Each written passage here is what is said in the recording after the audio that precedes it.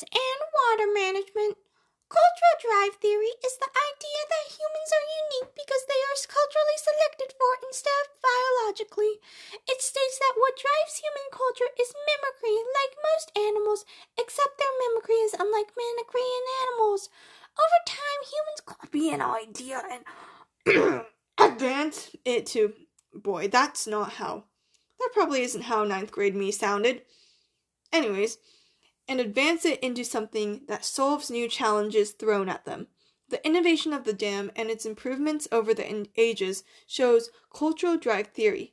With each advancement in each generation, the dam has changed from the simple use of water blockage to prevent flooding to a device that can generate electricity as a natural power source. This caused the indirect effect of population growth and indirect success.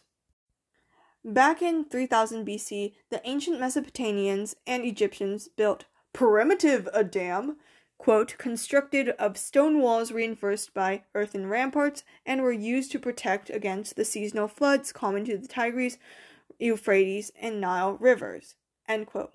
Stated by my history teacher's name in ninth grade in his article titled Dams and Water Management.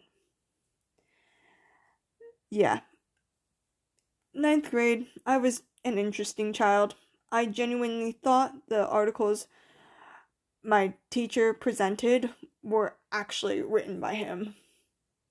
That was a dumb little crap. But hey, I still ended up... I think I got an A on this. Did I? I think. Yeah, I still got the grade though.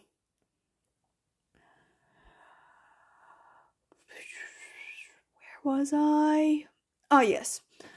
This same article later states that later in ancient Egypt, the dam serves more functions. Quote, for example, one dam built around 2300 BC along the Nile River diverted water to a canal connected to a low-lying but arid area just west of the Nile's watershed.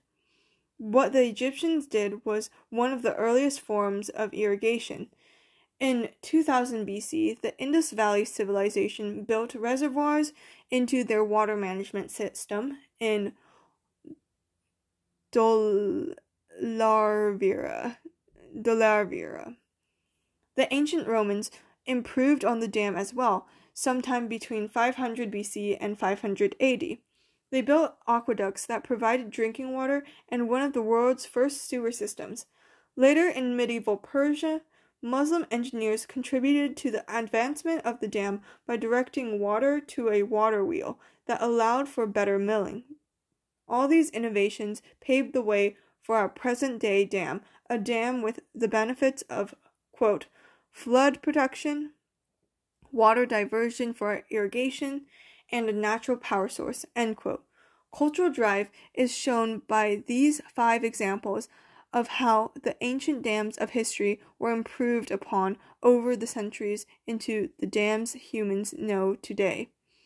With each improvement of the dam, population growth and economic spikes soon followed afterward. The Egyptian dam built in 2300 BC transformed... whenever I see numbers like that, I always get confused as to whether I'm supposed to say 2300 or 2300, and it just makes my brain shut down, even though both are right. I don't know. It must be really late at night. Transformed the huge area of land its water was directed to, quote, into some of the most productive farmland in the Nile Valley. And to this day, the Fayum oasis is considered a breadbasket of cotton and cereal production, end quote. The 2000 BC reservoir built by the Indus Valley Civilization was used to collect water in the wet season and redistribute it during the dry years. This redistribution of water during the wet years is one of the leading causes of Dolavira's population increase. The Roman sewer systems of 500 BC to 500 AD, quote, considerably reduced disease and sickness among its citizens, end quote. This shows that with each improvement on an innovation, in this case the dam and water systems, human culture and civilization are improved upon.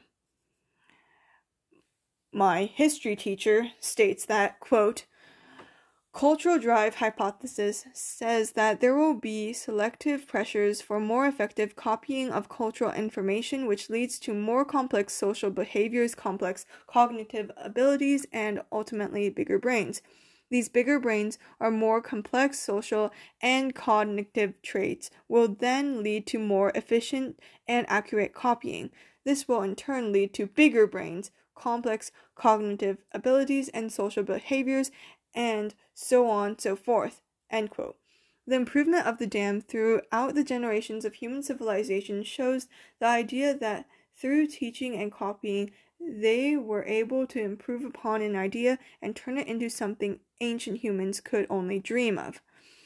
This in turn improves on the quality of human civilization and makes their culture more advanced.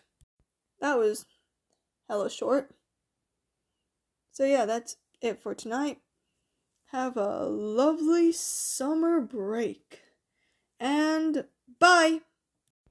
I don't know how I found this paper, but I did, so here's an episode on it.